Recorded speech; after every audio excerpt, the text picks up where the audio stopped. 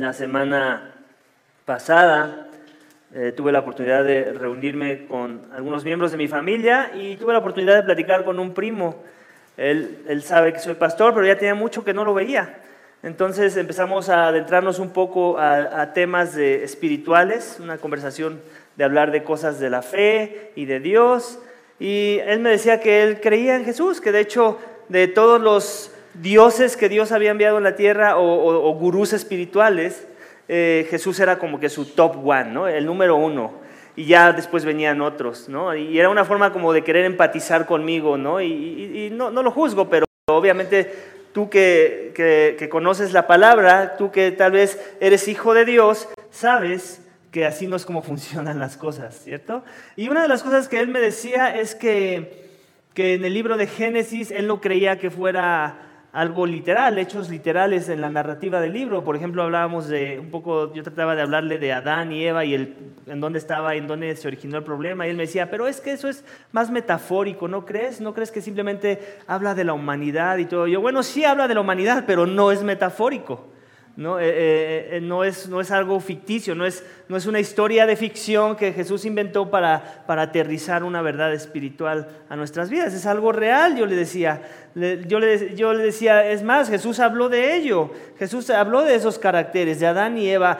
Pablo habla de Adán cuando él habla sobre Jesús, que él es el postrero Adán. Entonces lo hace en contraste con el primer Adán, que en este caso es el que vemos en el jardín del Edén, en Génesis. Y yo básicamente le estaba tratando de ayudar a mi primo a entender cómo es que si negábamos esa parte crucial de la palabra de Dios y simplemente la tratábamos como una metáfora, entonces todo lo demás de la historia de la Biblia, toda la metanarrativa de la redención de la historia bíblica no tiene sentido. Le quitamos el núcleo a todo lo demás. Sin el jardín del Edén y lo que pasó ahí, nada de lo demás que hay en nuestras Biblias tiene sentido. Si tú recuerdas un poco la historia del jardín del Edén, es básicamente esta: todo era perfecto, el hombre estaba en comunión perfecta con Dios, en su presencia, caminaba con Dios. Después entró el pecado al mundo, el engaño del pecado al corazón de la mujer. El hombre también cometió pecado y esa transgresión provocó que hubiera una ruptura del caminar de ellos con Dios. Pero no solo eso, Dios les dio una condicionante: pueden comer de todo lo creado, de todos los árboles que ven aquí, del único árbol que no pueden comer es del conocimiento del bien y el mal. Y básicamente esa fue la rebelión, la transgresión que ellos hicieron y comieron del fruto prohibido. ¿Y qué trajo como consecuencia? La muerte, porque Dios les dijo esto: ciertamente el día que de él comieres, ciertamente morirás. La pregunta es esta: ¿hubiera sido Dios justo en matarlos de inmediato, en el momento en que Adán terminó de dar esa mordida? ¿Hubiera sido Dios justo en matarlos? ¿Ustedes qué creen? Claro que hubiera sido justo, porque esa fue la condicionante: ciertamente morirás. Sin embargo, la narrativa de la historia no nos dice que eso fue lo que sucedió. Ellos no murieron inmediatamente. Sin embargo, el pecado sí trajo un daño a sus vidas, un daño a su ser, un daño a su percepción de quién es Dios, de su gloria, de la interacción que ellos tenían con Dios. Y eso es básicamente de lo que trata toda la narrativa de la historia, de cómo ese daño tiene que ser restaurado. Dios, para no destruirlos, los apartó de su presencia. Ese es un acto ya de misericordia. Pero no nada más eso, les mostró un camino, puso un patrón que se tenía que empezar a observar a lo largo de cómo Dios iba a ir revelando su identidad a los hombres y la forma en la que los iba a salvar. Y lo primero que hizo para cubrir su vergüenza, no sé si recuerdas un poco de la historia, ellos trataban de cubrir su desnudez, se dieron cuenta que estaban desnudos con ramas de árboles, con hojas de árboles. Y Dios en su lugar, cuando los confronta, los viste con pieles de animales. De forma que Dios estaba enviando un mensaje, el tono de una canción, de una historia de redención. Y el tono central de esa canción era este: cuando algo que merece la muerte no muere, algo tiene que tomar su lugar. Y en este caso fueron esos animales, que no nos dice obviamente el proceso, pero tenemos que asumir que si había pieles de animales, antes había un animal. Y para que esa piel fuera arrebatada de ese animal tenía que morir. Y básicamente esto fue lo que sucedió en esa historia. Dios tenía que hacer un sacrificio para no hacer otro sacrificio que tenía que haber sido hecho cuando se cometió la transgresión. Y es por eso la importancia de entender lo que Dios reveló en Génesis. La importancia de entender el sistema perfecto de justicia que Dios quería establecer desde un inicio. Que para que algo que merece la muerte no muera, algo tiene que morir en su lugar. Es importante entender ese principio. A la mayoría de las personas, ¿cierto?, les gusta la idea del perdón y de la misericordia de Dios. Pero la gran mayoría no quiere que ésta sea otorgada por medio de un sacrificio. Muchos aborrecen esa idea. Se les hace injusta. Las personas quieren que Dios simplemente perdone a los transgresores, pero detestan la idea de que ese perdón venga acompañado de justicia, donde Dios no da por alto los pecados ni la consecuencia del pecado. Iglesia, en nuestro texto esta mañana veremos la importancia y la necesidad de creer en Jesús como el sustituto que Dios proveyó para que los pecadores no perezcan. El título de mi mensaje esta mañana, iglesia, es creer en la muerte de Jesús es necesario para que mi alma no perezca.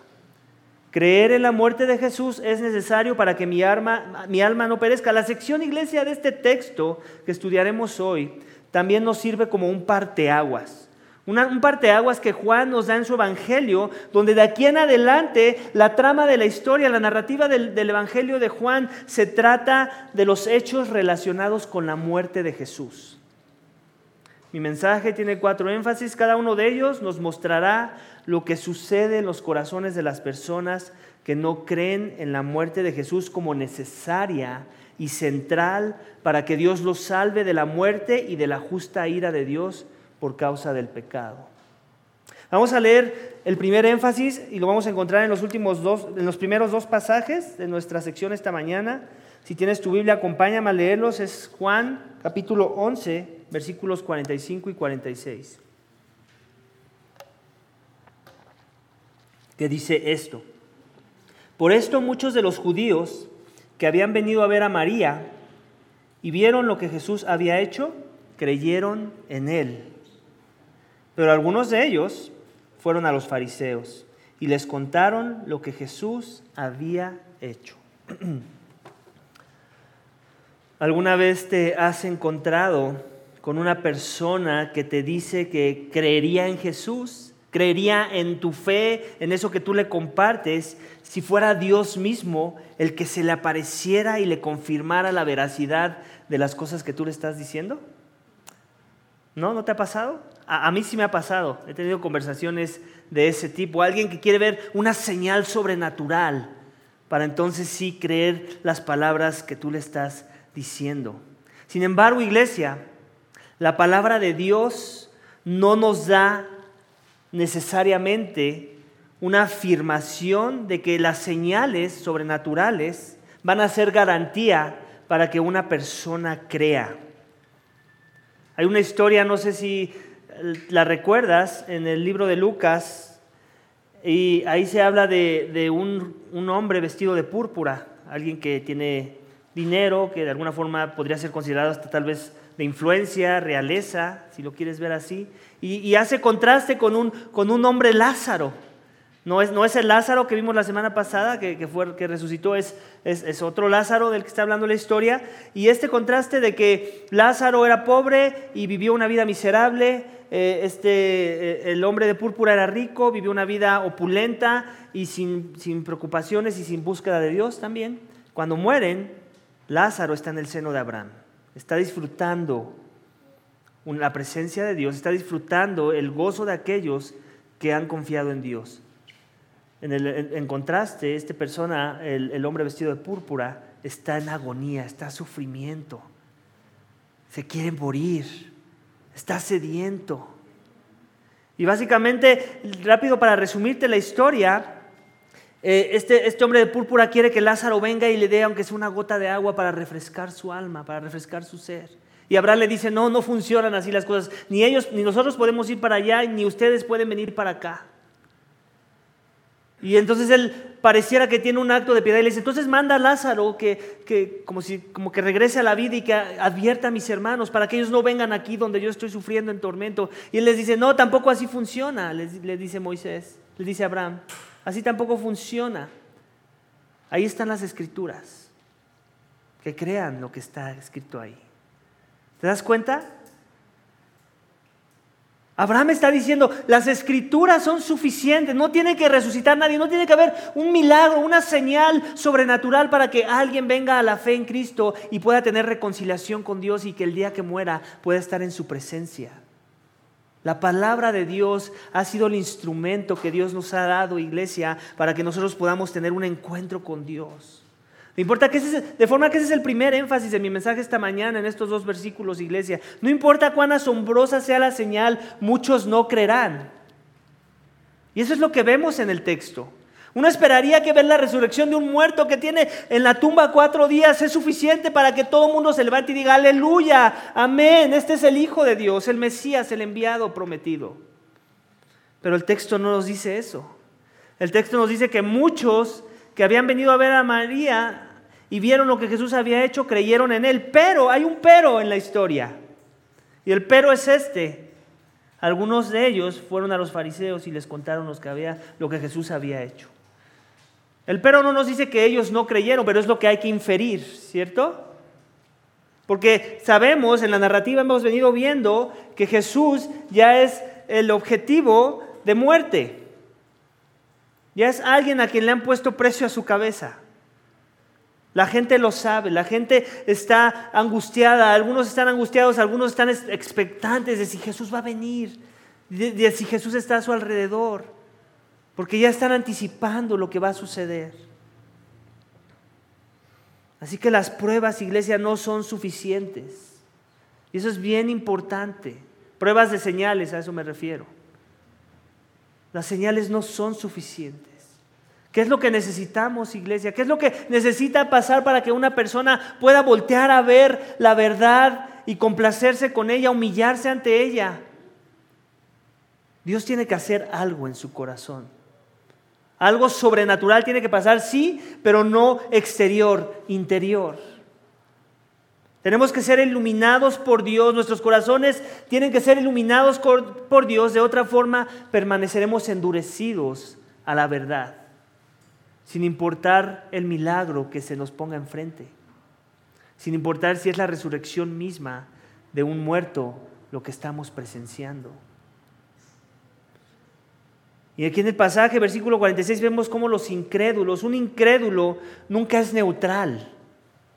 Uno esperaría, bueno, no están creyendo en Él, pero tampoco van a hacer algo para hacerle daño, ¿cierto? Uno esperaría eso, por lo menos, pero no es así.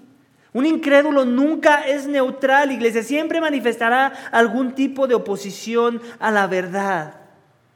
Esa es otra verdad que te tienes que llevar del texto. Nunca te dejes engañar por la neutralidad del incrédulo en pensar que no es tan malo, que no merece tanto el infierno como la Biblia dice que lo merece.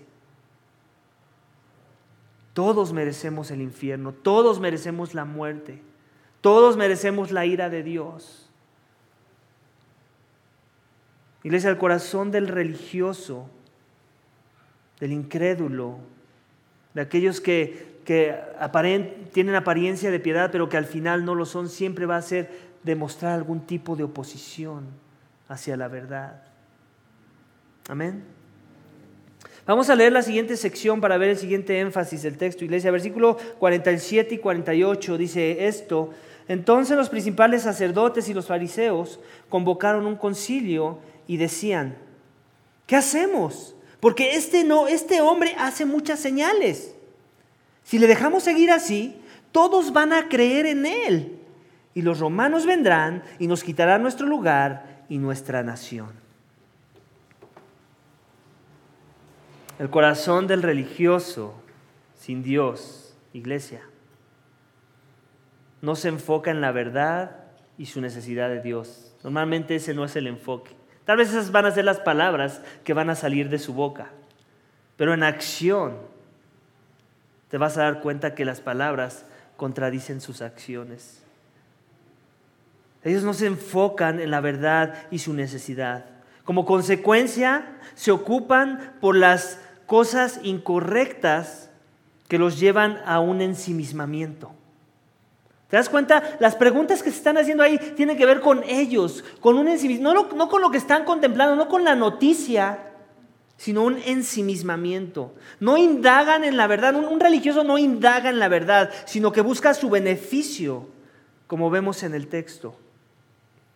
Ese es el segundo énfasis de mi sermón, iglesia. Por temor a perder ya sea beneficios, poder, influencia, muchos no creerán. Muchos no creerán. ¿Por qué? Porque hay un ensimismamiento, iglesia. ¿Te das cuenta en el pasaje? Versículo 47 dice esto, que ellos veían lo que estaba pasando y decían, ¿qué hacemos? Porque este hombre hace muchas señales. ¿Te das cuenta? No negaban las señales. No decían que fuera una farsa. No podían negar la autenticidad de lo que estaban viendo, lo que estaba manifestándose ante ellos. Su problema, iglesia, no era las señales. Su problema era que no podían ver que esas señales anunciaban algo. Que Jesús era el Mesías, como él decía que era. Que él era el Hijo de Dios, como él decía que era, el enviado por Dios. Ese es el problema, iglesia, cuando hay ensimismamiento. Ese es el problema, iglesia, cuando tenemos temor de perder mi influencia, mi poder. Y te das cuenta, la preocupación de los líderes religiosos judíos no es espiritual, sino es política. No tiene que ver con las cosas de arriba, sino horizontal. Iban a perder su influencia, su autoridad. ¿Qué hacemos? Dice, si le dejamos seguir así, todos van a creer en él. Y los romanos vendrán y nos quitarán nuestro lugar y nuestra nación. ¿Te das cuenta? Ya eran un pueblo reprimido. Ya eran esclavos sutiles, por decirlo así. Tenían que pagar impuestos al César. No podían llevar a cabo todas sus tradiciones como a ellos les hubiera gustado. No podían apedrear a una persona así nada más, como lo intentaron hacer con la mujer del pozo. Necesitaban de los romanos. Pues a pesar de que eran oprimidos, aún en medio de esa opresión, ellos seguían buscando su influencia, su poder. La poca autoridad que aún tenían era suficiente como para matar al Hijo de Dios, como para deshacerse, quitarlo del camino.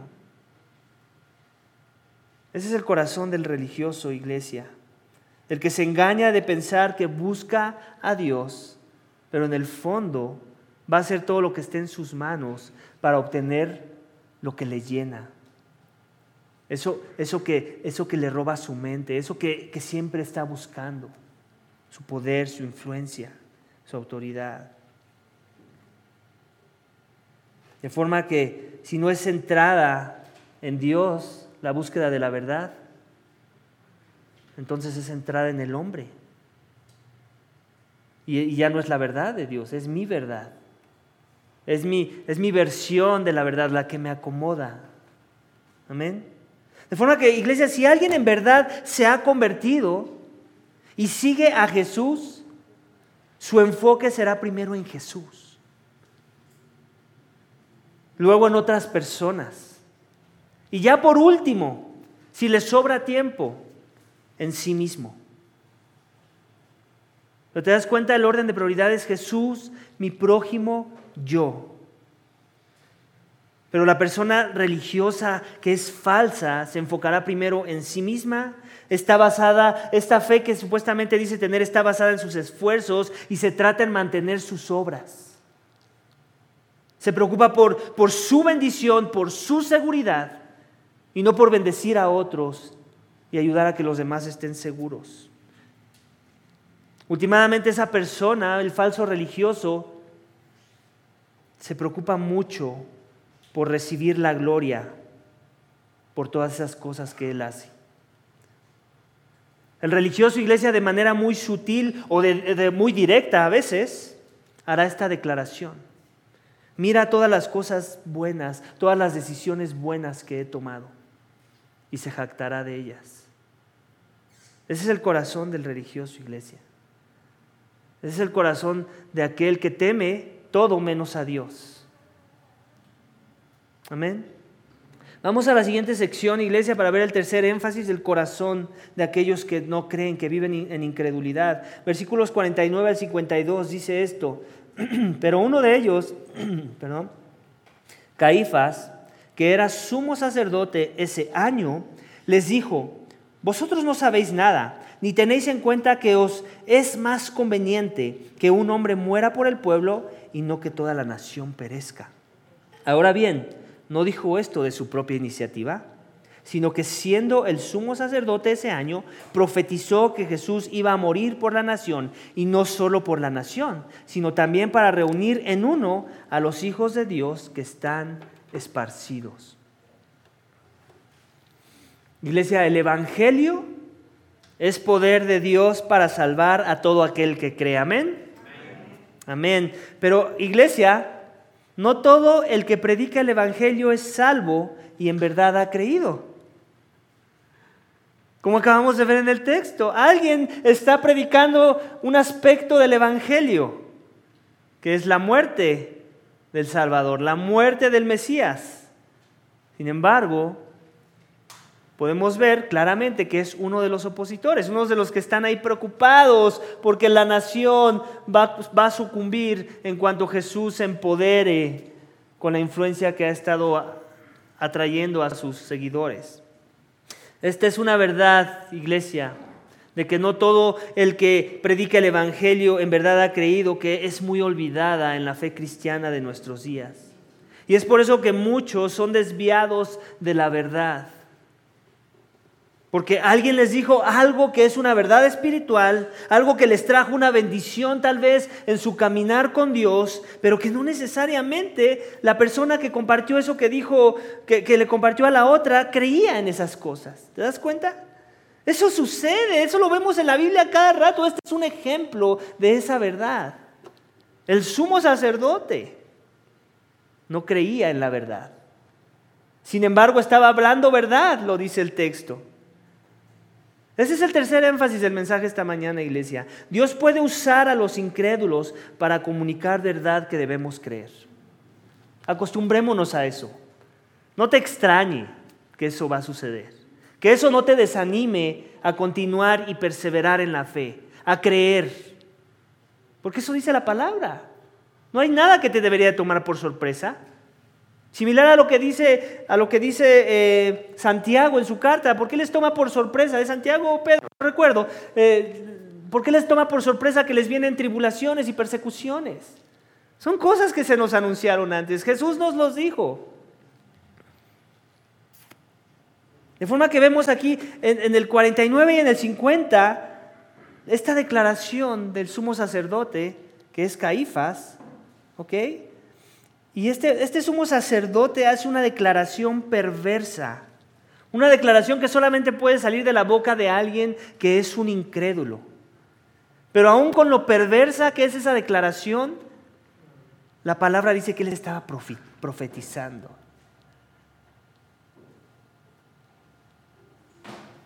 Dice esto, como viéndose más astuto que los demás, como diciéndoles: ¿de qué se preocupan? Esto se acaba rápido con esta solución.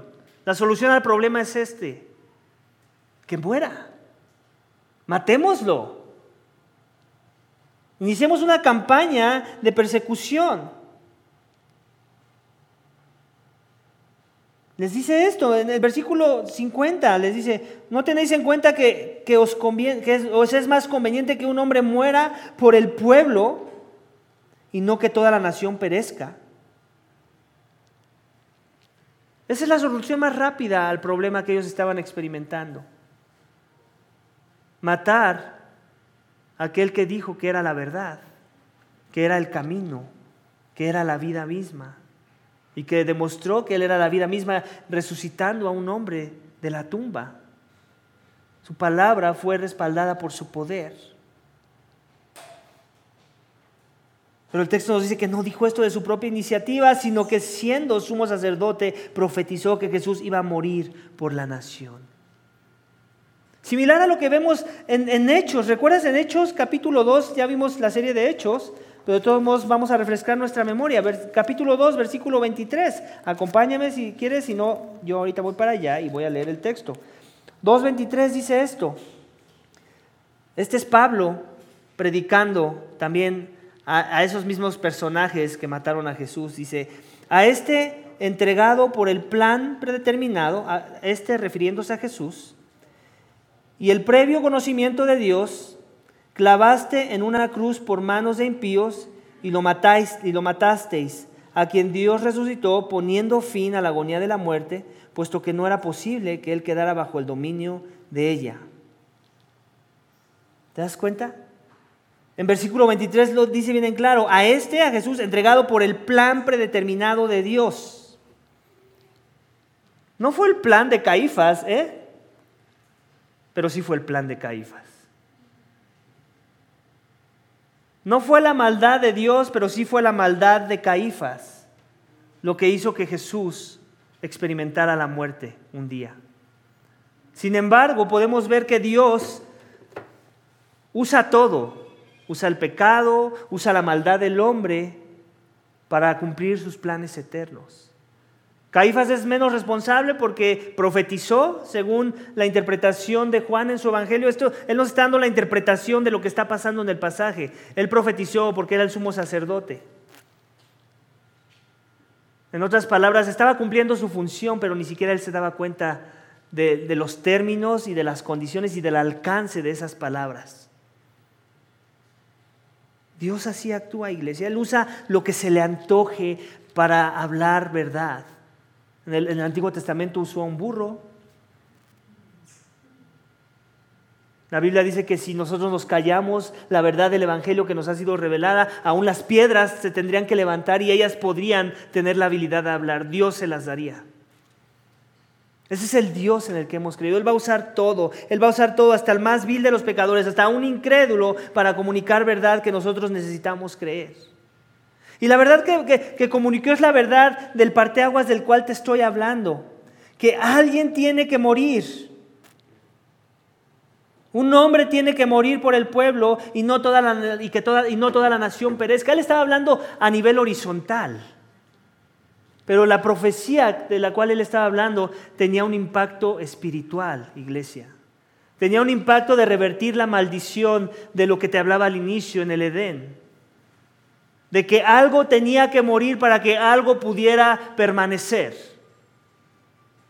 De que el Hijo de Dios tenía que llevar los pecados de los hombres, que la vergüenza de nuestro pecado Él la tenía que llevar en esa cruz, en su martirio, en su persecución, en las formas en las que lo trataron, lo blasfemaron, lo humillaron. Él llevó todo eso en nuestro lugar. Él fue la expiación por nuestros pecados. ¿Qué es la expiación? Que Él cubrió nuestro pecado. Él llevó nuestro pecado. Él nos arrebató nuestro pecado para que nosotros nos quedáramos sin vergüenza, limpios, sin culpa.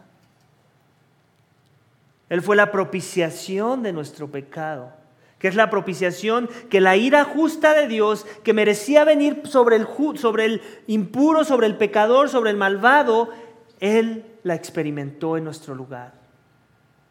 Él iba a llevar el castigo, la ira, Él iba a ser azotada sobre su persona, sobre su ser, y Él lo iba a llevar en nuestro lugar.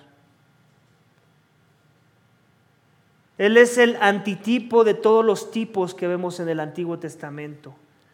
Desde el Génesis, con las pieles de animales con las que fueron cubiertas Adán y Eva, hasta los sacrificios que los judíos experimentaban año con año para el perdón de sus pecados. Él es el tipo. Todo eso apuntaba a Jesús. Su muerte era necesaria. Eso había sido anunciado. La primera nota está en el Génesis, cuando Dios le dice a la mujer que su simiente iba a venir a revertir la maldición. Iba a venir a acabar con el poder del maligno y con el poder de la muerte. Y es por medio de esa muerte que ahora nosotros podemos tener una esperanza de perdón de pecados, de vida eterna. Porque nosotros merecemos la muerte tanto como Adán y Eva y tal vez más que ellos.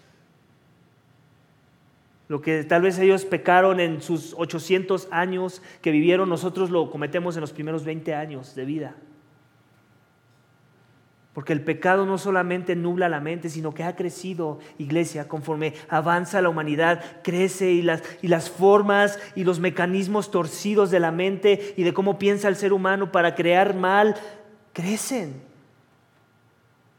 Antes Caín mató a su hermano Abel, asumo que con un cuchillo o algo filoso, una piedra, creo que dice ahí, no recuerdo si dice el instrumento, pero algo de arcaico debió haber sido lo que usó. Ahora es la exterminación, la forma en la que matamos a los hombres es masiva, con bombas, arsenal nuclear. ¿Te das cuenta cómo ha crecido la maldad? ¿Lo puedes ver, por lo menos sacar un poco la ilustración de esa perspectiva? Y ahí nada más estamos hablando de ese tipo de mal, de arrebatar la vida. Hay otros. Todos pecamos y merecemos estar destituidos de la presencia de Dios, como Adán y Eva. Y lo único que puede revertir esa maldición es si un hombre perece en nuestro lugar. Es si esta revelación de esta profecía tú la crees. En verdad, que tú necesitas un sustituto, alguien que tome tu lugar, que el Hijo de Dios que quita los pecados del mundo, el Cordero de Dios que quita los pecados del mundo, sea tu Cordero para el sacrificio, para que tú no mueras. Y para que eso sea una verdad en tu vida, se demanda de ti arrepentimiento y fe.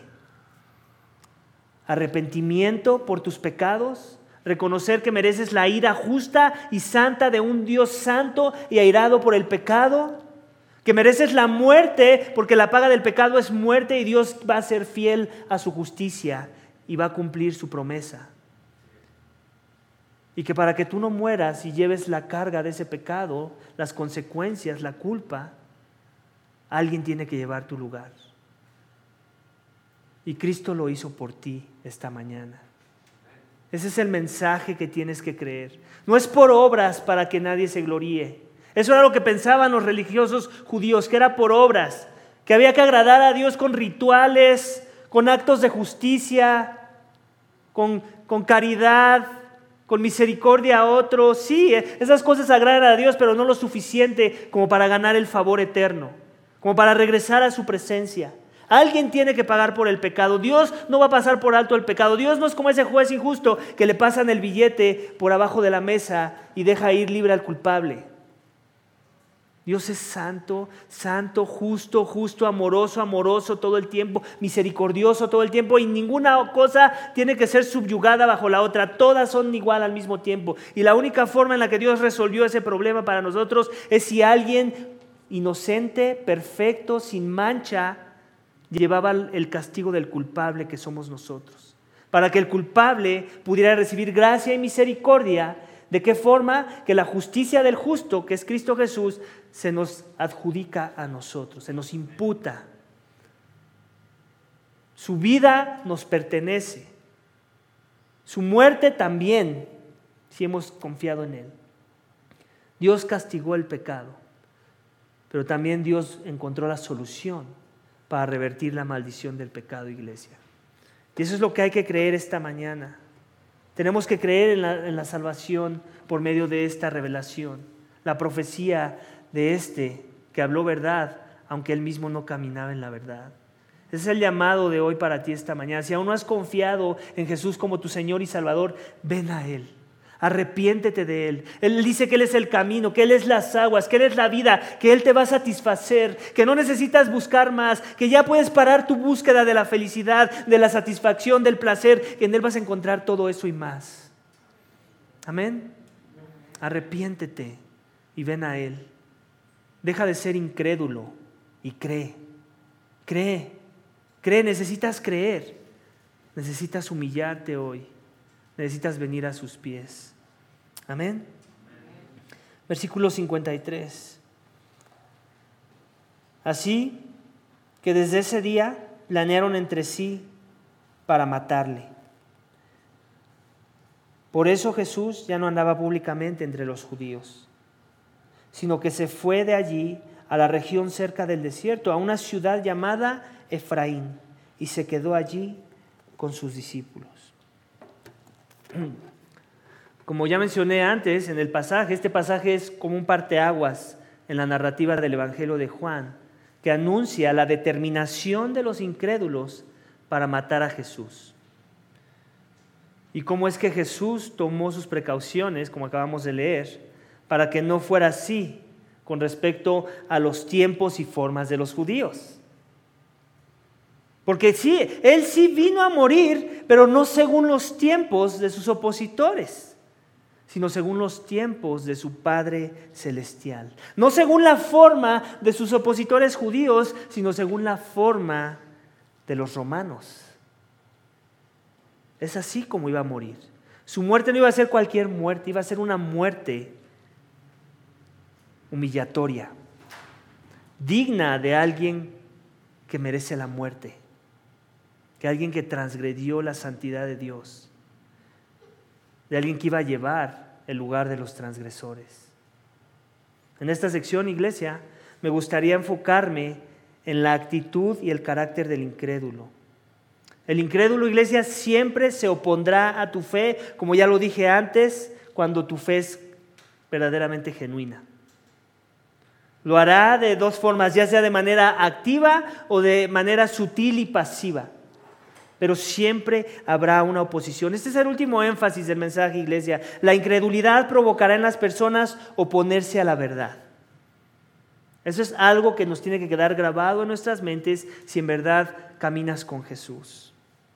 Tiempo atrás, en un seminario que tomé sobre la ley Sharia en el Islam, no sé si estás familiarizado con el término, el profesor, que era un cristiano, pero que antes era un juez de la ley Sharia, era un musulmán que seguía a Alá, hizo esta declaración: un musulmán radical querrá cortarte la cabeza si sabe que eres un cristiano, y uno menos radical deseará que un musulmán radical te corte la cabeza por ser un cristiano. La incredulidad nunca es neutral, iglesia. Es lo que estoy tratando de decir con esa cita. No hay el radical que me quiere matar y el no radical que puede comer conmigo en la mesa. Eso no existe. La incredulidad estamos hablando de dos esferas, de dos bandos. Y de una forma u otra se va a ver reflejada en la vida del incrédulo. Es así cuando se trata de la incredulidad, iglesia, de las personas. Nunca es neutral. Si tienes un esposo o una esposa incrédulo, no me dejarás mentir. Siempre existe un punto de tensión en tu relación donde experimentarás oposición hacia la verdad. Siempre será o habrá algo, un obstáculo que se interpone entre tu relación con Jesús. Lo mismo sucede con los falsos creyentes, aquellos que van a las iglesias. Se enfocarán en cosas secundarias para frenar la proclamación de la verdad. Traerán distracciones a la comunidad, estorbos para que nos desenfoquemos de la búsqueda de Dios en su palabra. Dan énfasis a cosas que no son esenciales de la vida y la doctrina de la iglesia. ¿Para qué? Para nublar la verdad de nuestras vistas y la sana doctrina y vida. Si esta mañana tú eres un incrédulo, te quiero hablar a ti esta mañana. Tienes una agenda en contra de la verdad, ya sea que lo sabías o no lo sabías, en contra del Evangelio, en contra de Jesús. Tal vez aún no se ha manifestado, tal vez es muy pasiva y sutil, pero mientras permanezcas en incredulidad, algún día se va a revelar. Algún día, si no es que ya se está revelando. Cuando la verdad, iglesia, del sacrificio de Cristo, no ablanda nuestros corazones para que estos se conviertan y crean, entonces los endurece. Esa es la otra respuesta de la verdad. O ablanda el corazón o lo endurece. Cuando la palabra dice que es como una espada de dos filos, de eso está hablando. O te quebranta o te endurece y te hace enojar y te hace berrear y hace que maldigas a Dios. Eso es lo que hace la palabra de Dios. Nunca regresa vacía. De eso se trata. Nunca va a regresar vacía. Así que mi exhortación, iglesia, en este punto es que si eres un incrédulo, aún te humilles ante la verdad, la busques en verdad, que busques la reconciliación con Dios, que Dios quite esa hostilidad hacia esa verdad de tu persona. Si te consideras creyente, pero tu enfoque está en lo secundario, entonces arrepiéntete. Te estás enfocando en cosas secundarias, en las cosas que nos faltan como iglesia y no las cosas que ya tenemos, que son sanas y bíblicas y que glorifican a Dios y que van a ayudar a que la iglesia crezca en santidad, en amor, en la misión de alcanzar a las almas. Entonces arrepiéntete y ven a la verdad del verdadero evangelio. Iglesia, voy a hacer esta declaración, va a sonar fuerte, pero yo creo que es una realidad. No hay que ser un talibán, un musulmán radical, que por cierto ellos no son los radicales. Los infieles son los que no están cortando cabezas. Ellos sí leen su Corán. Eso les manda en su Corán. Matar al infiel, al judío, al cristiano. Engañarlos para avanzar el reino de Alá.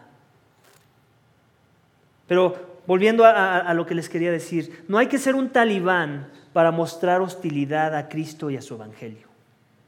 De hecho, me atrevo a decir que la hostilidad más grande hacia la verdad no se encuentra en los países musulmanes o en las regiones hostiles hacia el evangelio. Yo creo que la hostilidad más grande en contra del evangelio se encuentra en muchos de los profesantes de la fe cristiana que asisten a las iglesias que profesan esa fe. ¿Cómo te quedó el ojo?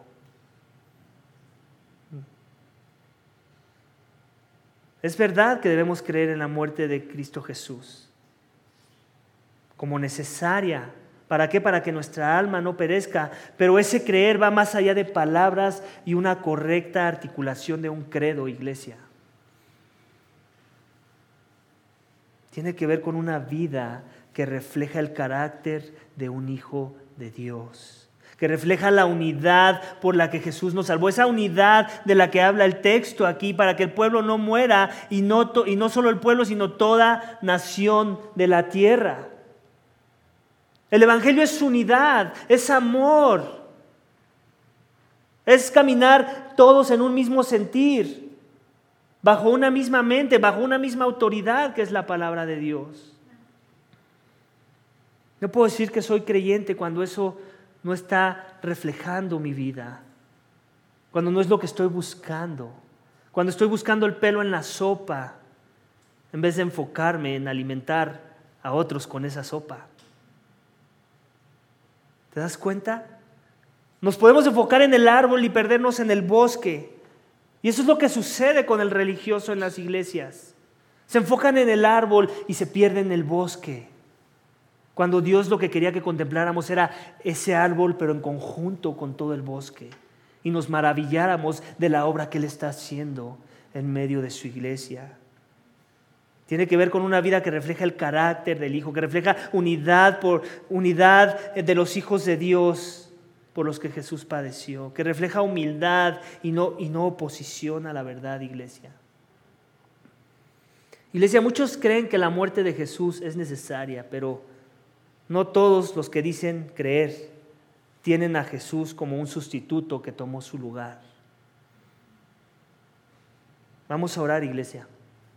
Vamos a orar para que Dios nos dé la gracia de creer en verdad y para que el gozo de esa verdad se note no solo en nuestra doctrina, no solo en nuestra manera de hablar o de pensar, sino también en la manera en la que vivimos esa verdad. Amén. Vamos a orar, iglesia. Padre, te damos gracias por tu palabra. Señor, ¿cuántas veces fallamos en contemplar tu obra y la necesidad de esa muerte por nuestras almas, para no perecer, Señor? Padre, reconocemos que muchas veces no valoramos el sacrificio de tu Hijo en nuestras vidas. Y lo demostramos de muchas formas, Señor. Con pensamientos vanos, con palabras tontas, con actitudes contrarias a la verdad. Padre, ayúdanos a que si en verdad hemos creído la verdad, en verdad hemos entendido que nuestra más grande necesidad es la muerte, el sacrificio del Hijo de Dios por nosotros, la resurrección que Él experimentó, Señor, para darnos vida, que así será en su presencia en aquel día. Ayúdanos, Señor, a enfocarnos en las cosas que son de primera importancia, a poner nuestros ojos en las cosas de arriba. Yo te pido, Padre, que si hay alguien aquí esta mañana que aún no te conoce, que aún camina en la mentira, en el engaño, con una mente entenebrecida y una vista nublada por el pecado, Padre, que tú le reveles la verdad, que quites la venda de los ojos, que la cruz de Cristo sea una realidad en su vida y que sea el mensaje más glorioso, la nota musical más hermosa que haya sido escuchada en su ser. Oh Padre, ayúdanos a como iglesia perseverar en esta verdad, a proclamarla, a vivirla. Ayúdanos a morir a las áreas de incredulidad donde todavía la incredulidad está queriendo ganar terreno sobre nosotros. Padre, perdónanos por los tiempos de incredulidad, por las conductas que revelan incredulidad. Padre, necesitamos tu gracia en esta mañana. Que tu Santo Espíritu nos abrume con su poder, traiga el consuelo si en verdad hemos creído, pero que también traiga transformación. Que traiga conversión, que muchos crean, Señor. Que muchos que aún no han creído vengan a los pies de Jesús y vean a Jesús como lo más relevante y lo único relevante. Como aquello por lo cual es digno vivir y desperdiciarlo todo por causa de Él, porque Él vale más que todo lo que poseemos y todo lo que nosotros mismos somos. Oh Padre, ayúdanos a vivir para Cristo, a morir para Cristo. Ayúdanos, Señor, a tener un evangelio real que se manifieste no solo en la doctrina, sino en la manera en la que con fe y con credulidad vivimos esa doctrina. Te lo pedimos, Padre, y te damos gracias en el nombre de tu Hijo amado Cristo Jesús. Amén.